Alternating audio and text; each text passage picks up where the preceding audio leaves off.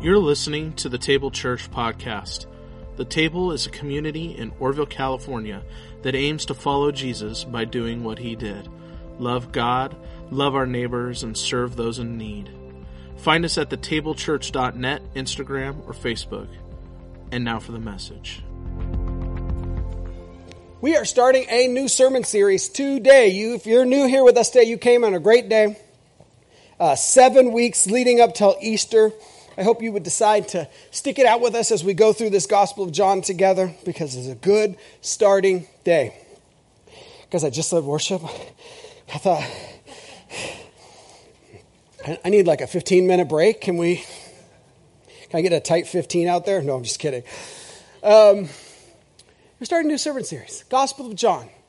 Here's what I want you to know as an intro to this, brand new today, is that John's Gospel is brilliantly organized around the number 7. Lots of sevens. First chapter 1, Jesus has 7 titles about who he is.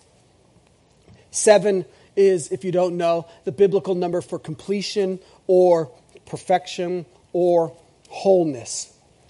And so John is making a statement about these 7s. Jesus has 7 I am statements in the Gospel of John. I am, if you don't know, this is the divine name that God reveals to Moses in the burning bush.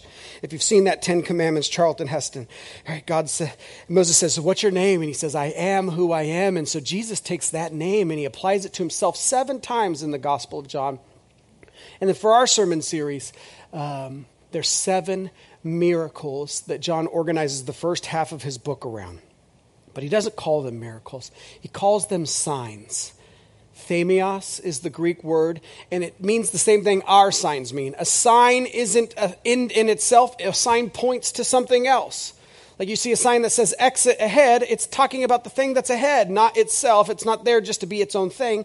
These signs that John is bringing up point to a greater reality. So it's not just about miracles. It has some purpose. Just to let you know, if you don't know, Matthew, Mark, and Luke, these are called the synoptic gospels. Synoptic means see together. Optic, you know the word optic. Sign, sin means together.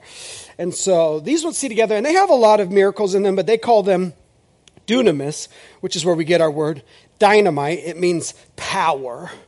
And those miracles in Matthew, Mark, and Luke are there to prove to you that the kingdom of God has come. And Jesus is demonstrating that the kingdom is finally here. John's miracles, his signs, are to prove that the king has come. They're not about the kingdom per se as much as who Jesus is and what he means to our world and to us personally. And they primarily try to do 3 things. We're already getting into it. I don't even have a funny story for you yet. I'm just lecturing you about the Gospel of John. I hope you're okay with this. We are learning. These signs, they're not proving that the kingdom has come. They prove that the king has come. And so they want to prove his power. They want to reveal his identity and mission. And they want to encourage you to have faith in him, to put your faith in him. And so some of these we're going to see today in our points, because we're going to talk about the first sign of the Gospel of John. If you have any questions, we try to make this as much of a dialogue as possible instead of me talking at you for 30, 45 minutes, an hour and a half, depends on how the Spirit catches me. No, we'll try to rein it in about 40 minutes. But if you have questions, send them. Especially the first point is a little bit tricky, and there's a lot of questions about it. But if you have them, send them. I'd love, and no question off limits. We want to be a place where questions are safe, doubts are safe. This is a place to figure stuff out, even the hard stuff. And if I don't know, I'll tell you. That's okay. Hopefully you accept that. Today we're doing the first sign in John is the water into wine. We know this culturally. This comes up all the time. Water and wine at the wedding at Cana. I preached on this about 3 years ago. That was primarily in the context of prayer. I want to talk about it today. What does the story mean in and of itself? What is it trying to do? I've been chewing on this bad news. If you don't know, here at the table, we start with the bad news because I think it better helps us understand the good news of the gospel if we feel the need of the bad news. But I hope you can go on this journey with me because I'm not sure it makes a total amount of sense. Here's the first couple verses from that story. It says, on the third day is very meaningful. Jesus raises on the third day. John wastes no words. there was a wedding in Cana of Galilee. Jesus' mother was there. By the way, his mother is never named in this gospel, which is very interesting. I hope you have questions about that someday. His mother was there, and Jesus' disciples were also invited. Jesus and his disciples were invited to the celebration. When the wine ran out, probably because Jesus and his disciples were there, and the people weren't planning on an extra 5, 7, 12 dudes showing up, hanging out, drinking wine, the wine ran out. Jesus' mother comes to him and says, they don't have any wine. No question, no request. Jesus has got family problems too, right? And Jesus says, woman. Now listen, in our culture, that doesn't sound very kind. In this culture, it was very appropriate to call a woman, woman. It was not super appropriate to call your mom woman, but he does. And there's meaning in that too. We don't have time to get into it today. Woman. What does that have to do with me? My time hasn't come. Time shows up, or the word hour shows up 26 times in the Gospel of John. Jesus' time is his death. His hour is the hour of the cross. I got a small verse that's impossible to read.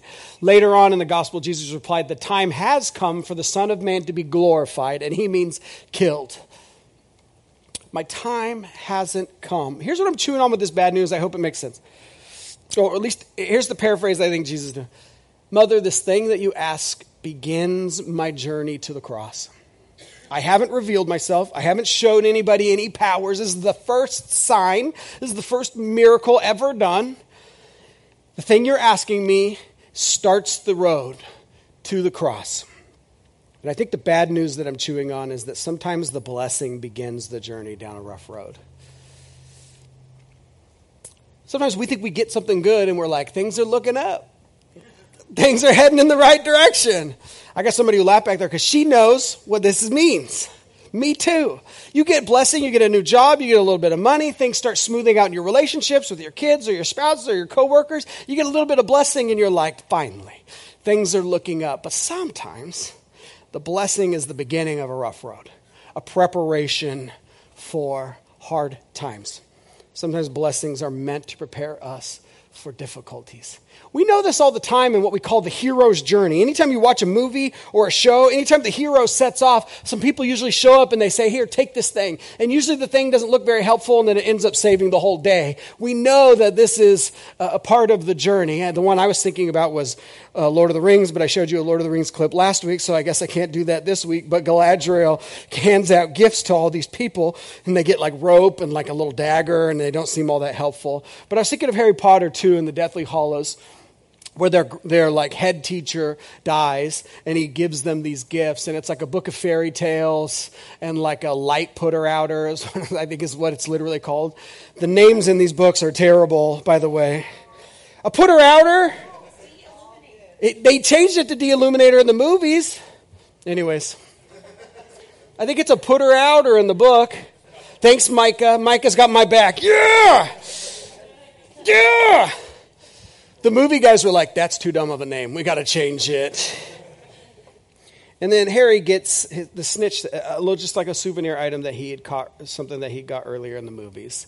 But it turns out that all of those things were exactly what they needed to save the day.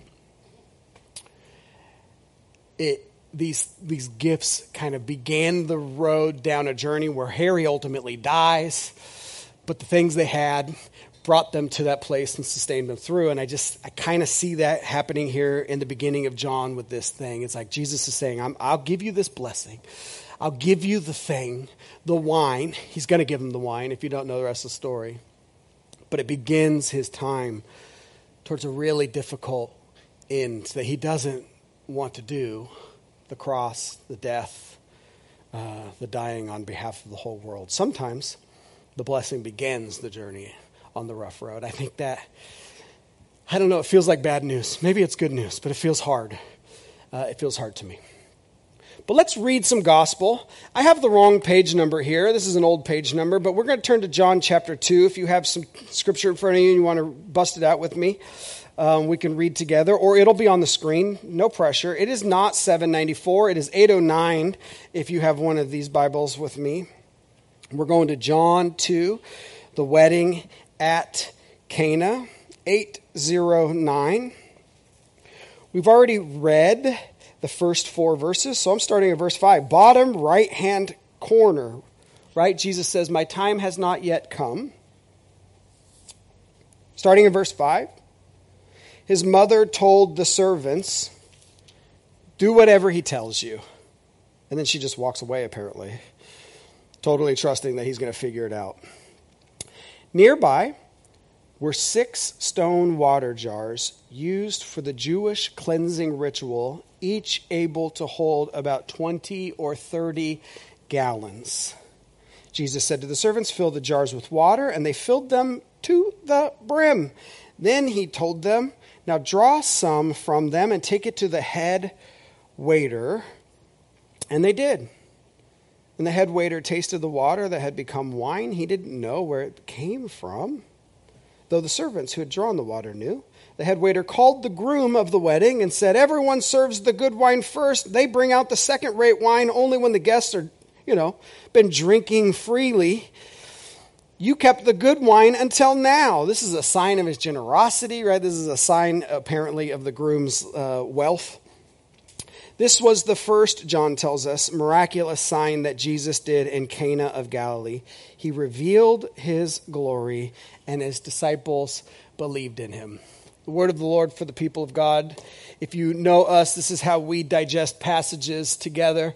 What does God want us to know with our head, feel with our heart, do with our hands, so that we have a holistic faith that moves to us, through us, and then back out into the world, so we don't get stuck in just our head knowledge or just our heart's experience or just our hands.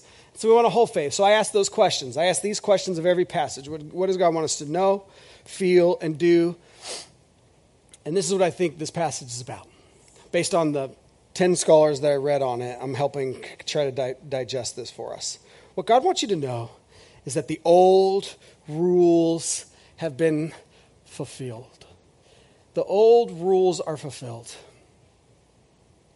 That's what God wants you to know. That's the meaning of the symbols in this passage. Everything in this passage revolves around the 6 stone water jars. That's it. The 6 stone water jars. They were used for the old way of you had to ritually wash your hands before you could eat. And Jesus takes those and he has them fill them up to the brim and he turns them to wine. I went to seminary. I spent a lot of money at seminary. I think I'm going to talk about this twice today, seminary. And one of the reasons I went is because what do we do with the first 2/3 of our Bible?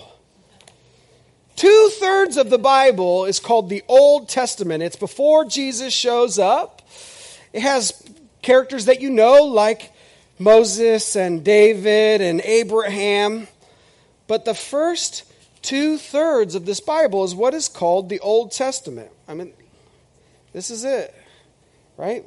What do we do with this part of the Bible? It's got a lot of rules in it. They call it the law, which is bigger than rules, but I didn't want to say law to you because that's kind of scary. It might be more than 2/3. It's a lot. What do we do with it? It has a lot of rules, like you can't eat pigs, and you can't eat shrimp, and you definitely can't eat bacon-wrapped shrimp. That's a double no-no. There's also some rules that I'm happy to follow, like you're not allowed to eat camels. And I'm like, okay, I'll keep that one. I'm not allowed to eat ravens. You're like, you got it, I won't do that. But there's a lot of rules about food in there. There's a lot of rules about circumcision in there. A lot of rules about circumcision in there. This is an inside joke. My people need me to do it. There's a lot of rules about circumcision in there as a sign of that you belong to God. We don't do that anymore. That's not the sign. The sign is baptism. It's putting on water. There's other stuff. Why not animal sacrifices? Why don't you come here and you all bring sheep and doves and pigeons and I take turns just killing them and saying you're right with the Lord now. Boom. I'm just going to kill goats all day. I couldn't do it. Somebody else would have to do this job. My hands are too soft to be doing stuff like that. Like, why don't we do that anymore? That's 2/3 of this, is what kinds of animals you should bring for what types of sins. We don't do that anymore. Why don't we worship on Saturdays? It's one of the 10 commandments. Worship the Lord on Saturdays and rest. We don't do it anymore. Why? Why? Jesus is here. You are not bound to any of those rules at all anymore. Jesus is here. Hear me out. He didn't come and say, those are dumb. Let's throw that in the trash can. It's still the word of God for us. He fulfills it. And fulfilling it is important. And we have to think about that word. But I want to show you what's going on in that passage before we get to what fulfillment means. How many stone jars were there? 6. What's the number of perfection and wholeness? How many? Is this the same as 7? It's 1 less. This is important to John. It is not quite perfection and wholeness and completion. It's 6 stone jars. It's not 7. By the way, you know the mark of the beast in Revelation, and you have a whole bunch of weird theology about it, and our culture is mostly wrong about it. But 666 is less than 777, which is Jesus in Revelation. It's just not whole, complete. And so Jesus takes this old rule about having to wash up all the time, which doesn't seem like a bad rule, but they made it very religious. They made it like if you don't do this, you don't love God and you can't be a part of God's people. And Jesus says it's not there. It's not all the way there. Jesus doesn't throw that stuff in the trash. He fulfills it. Literally, he fulfills it. My best examples are not that good. I don't know how to explain this that well, but here's my best examples. I had a lot of student loans from school. I had a lot of them. I paid them off. You ever pay off a debt? You ever get one of these?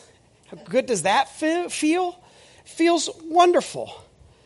This is what Jesus is saying, that you had an obligation to the first 2/3 of this, and all of it pointed to me, and now that I'm here, it's fulfilled.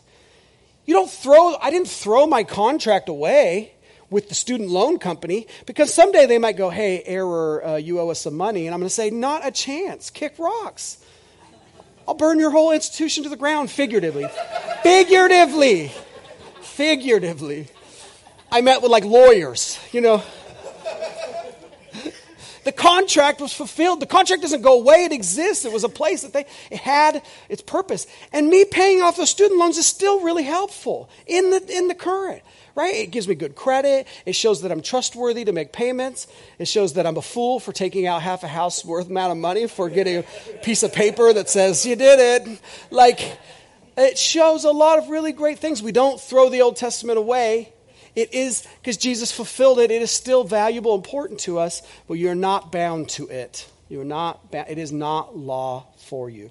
Another example I think of is a puzzle. I know some people love puzzles. I like puzzles. What do I do when the last piece goes in?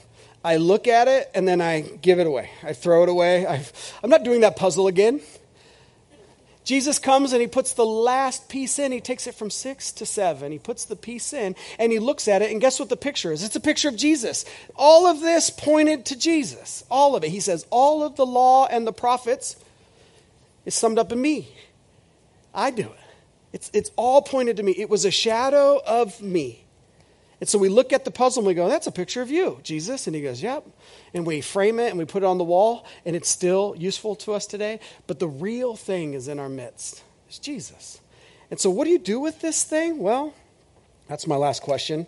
It doesn't help us from this passage, but I just want to finish out the question since I started the question. What do we do with it? It's not law. You don't have to read it and go, well, I'm not allowed to wear mixed fabrics. I can't wear polyester blends, so God said, it's not law for you anymore. But it can be wisdom about how to live rightly in the world. It can be revelation, give you a picture of who God is and what God desires from you. And it can be a prediction, but in this church we believe all of that prophecy and prediction is fulfilled in Jesus. But that's helpful. We can go back and look at who Jesus is. We can get a fuller, better picture about who Jesus is because we've read this and we see him all over the place in and throughout salvation history. That's what the Old Testament is, and that's what Jesus wants you to know. It was 6 jars, but now it's 7. Now it's 7 with Jesus there It is the number of completion, the first sign. Jesus wants you to know that the old rules are gone and the new covenant, the new way of relating to God is here. Know that. You are set free from the law and you have been moved into an era of grace and love and joy and Holy Spirit dwelling in you. What does God want us to feel in the midst of this? These signs point to the greater reality of who Jesus is. And what Jesus wants us to feel and know and feel is that our generous God is here. And it's so good. It's like 120 gallons of wine at a wedding good. Why would you ever need that much wine? Weddings lasted 7 days. And you were expected to go, and you could even get out of some like religious, some of that old rule stuff. You can even get out of that if there was a wedding. And you were expected to go and hang out for 7 days and just eat and drink, and that was their obligation to you, was to feed you. And in fact, if there wasn't any leftovers, you were a bad host. And so they've been partying for days. And Jesus goes, how about 120 gallons of, how good was the wine? The best wine. The head waiter and the groom were like, this is the best thing we've ever tasted. And you brought it out at the end. They have been having a lot of wine, and Jesus is so generous with this wine. Jesus says this was the first miraculous sign that Jesus did in Cana in Galilee, and he did it to reveal his glory.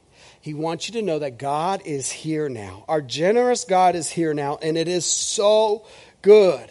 I got to show you some Old Testament passages because imagine you were a little Jewish boy or a little Jewish girl before Jesus came.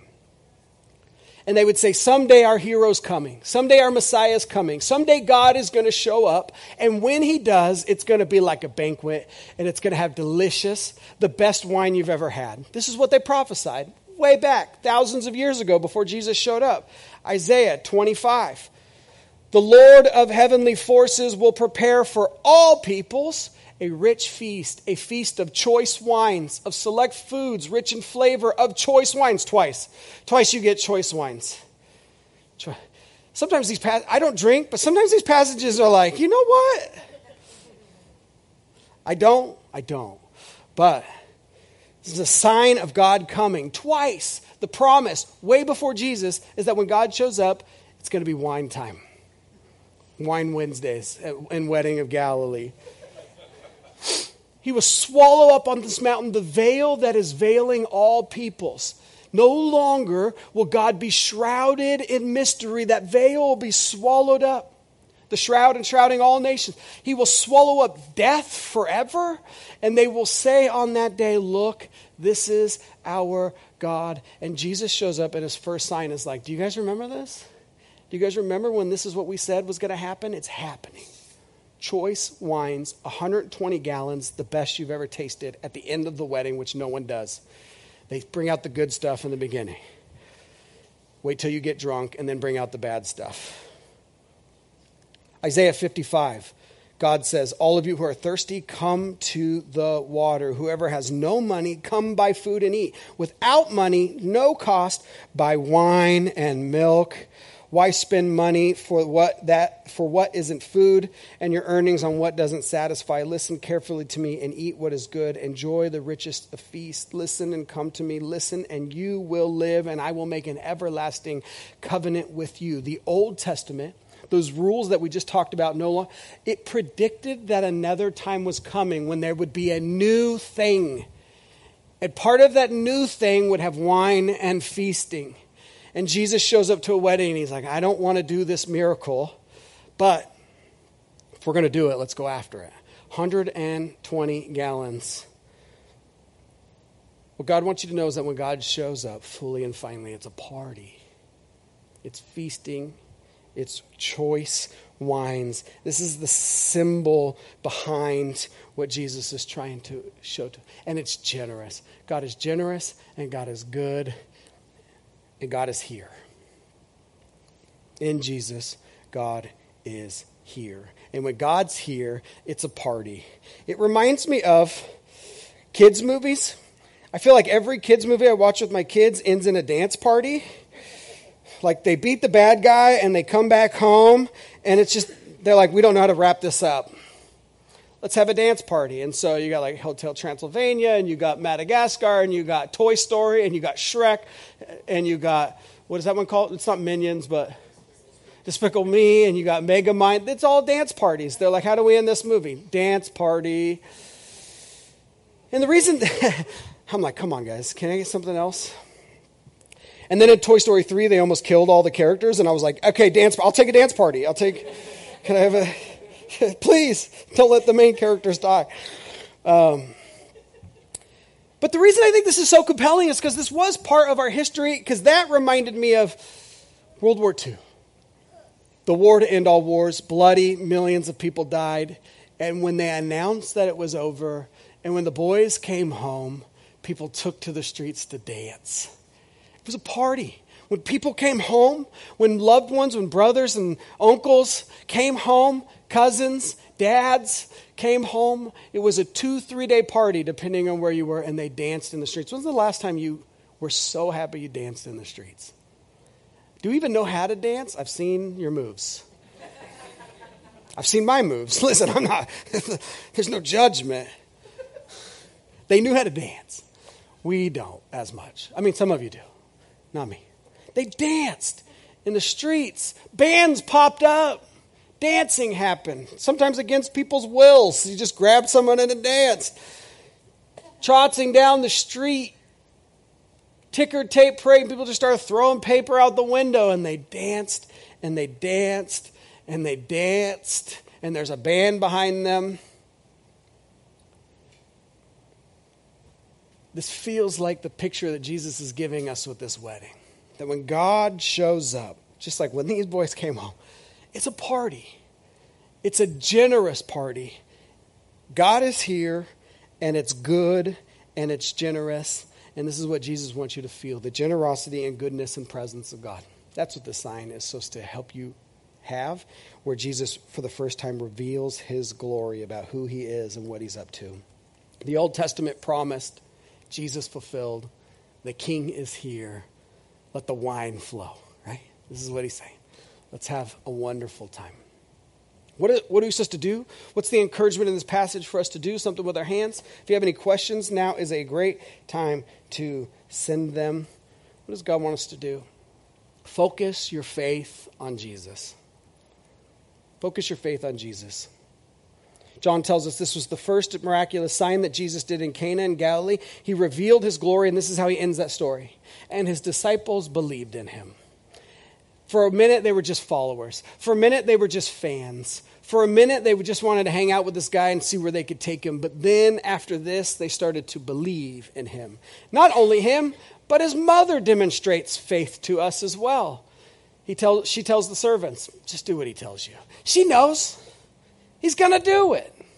She demonstrates a faith that is emulatable to us. The disciples and his mom trust more deeply. This is what this story wants you to do, is to trust. John, the author, wants this for you too, to focus your faith on Christ. In fact, he ends the whole gospel of John. You can see it out there in John chapter 20 at the end after Jesus dies and after he's resurrected. He says this, Jesus did many other miraculous signs. Miraculous signs. He did a lot. I chose these 7 to do something for you, and namely, these things are written that you would believe. You would have faith in Jesus, God's Son, and that by putting your faith in him and believing him, you would have life in his name. This is the whole reason for all of the signs that are written down, that you would believe more deeply and more fully. This is what John wants from you. If you know me long enough, you know I have to say this. Faith isn't just belief. Faith doesn't mean believe that God exists. Faith doesn't mean believe that Jesus was a real person. The Bible assumes that God exists. The Bible assumes that Jesus was a real person. The Bible is trying to convince you that God is good and that you can trust him. Faith is trust. You know the Latin word fide. It means trust. It's not just about, you're not just mentally affirming that there's some being out there called God or Jesus. That's not what belief is. It's trust. It's trust. And the question the Bible is asking you is, who do you trust? Who do you trust to save you, to heal you, to make you holy and whole? It says holy twice, but you know what I'm saying. And whole. Who do you trust? Who are you putting your trust into to keep you safe, to lead you down the good life? Faith is trust in Jesus in two ways. One, you're trusting in his story, his life, death, and resurrection as the thing that saves you, that makes you right with God. And you are trusting that his teachings and commandments are actually the way to the good life, because they don't sound like they are. When he's like, you should humble yourself, and you're like, I don't want to humble myself. I want to be great. And he's like, first will be last. And you're like, that's dumb. That sounds like it actually doesn't even make sense. And he's like, and if you want to live, you should die to yourself. And you're like, hold on a second. And he says, actually, all your money, just do your best to give that to as many poor people as possible. And you're like, hold on.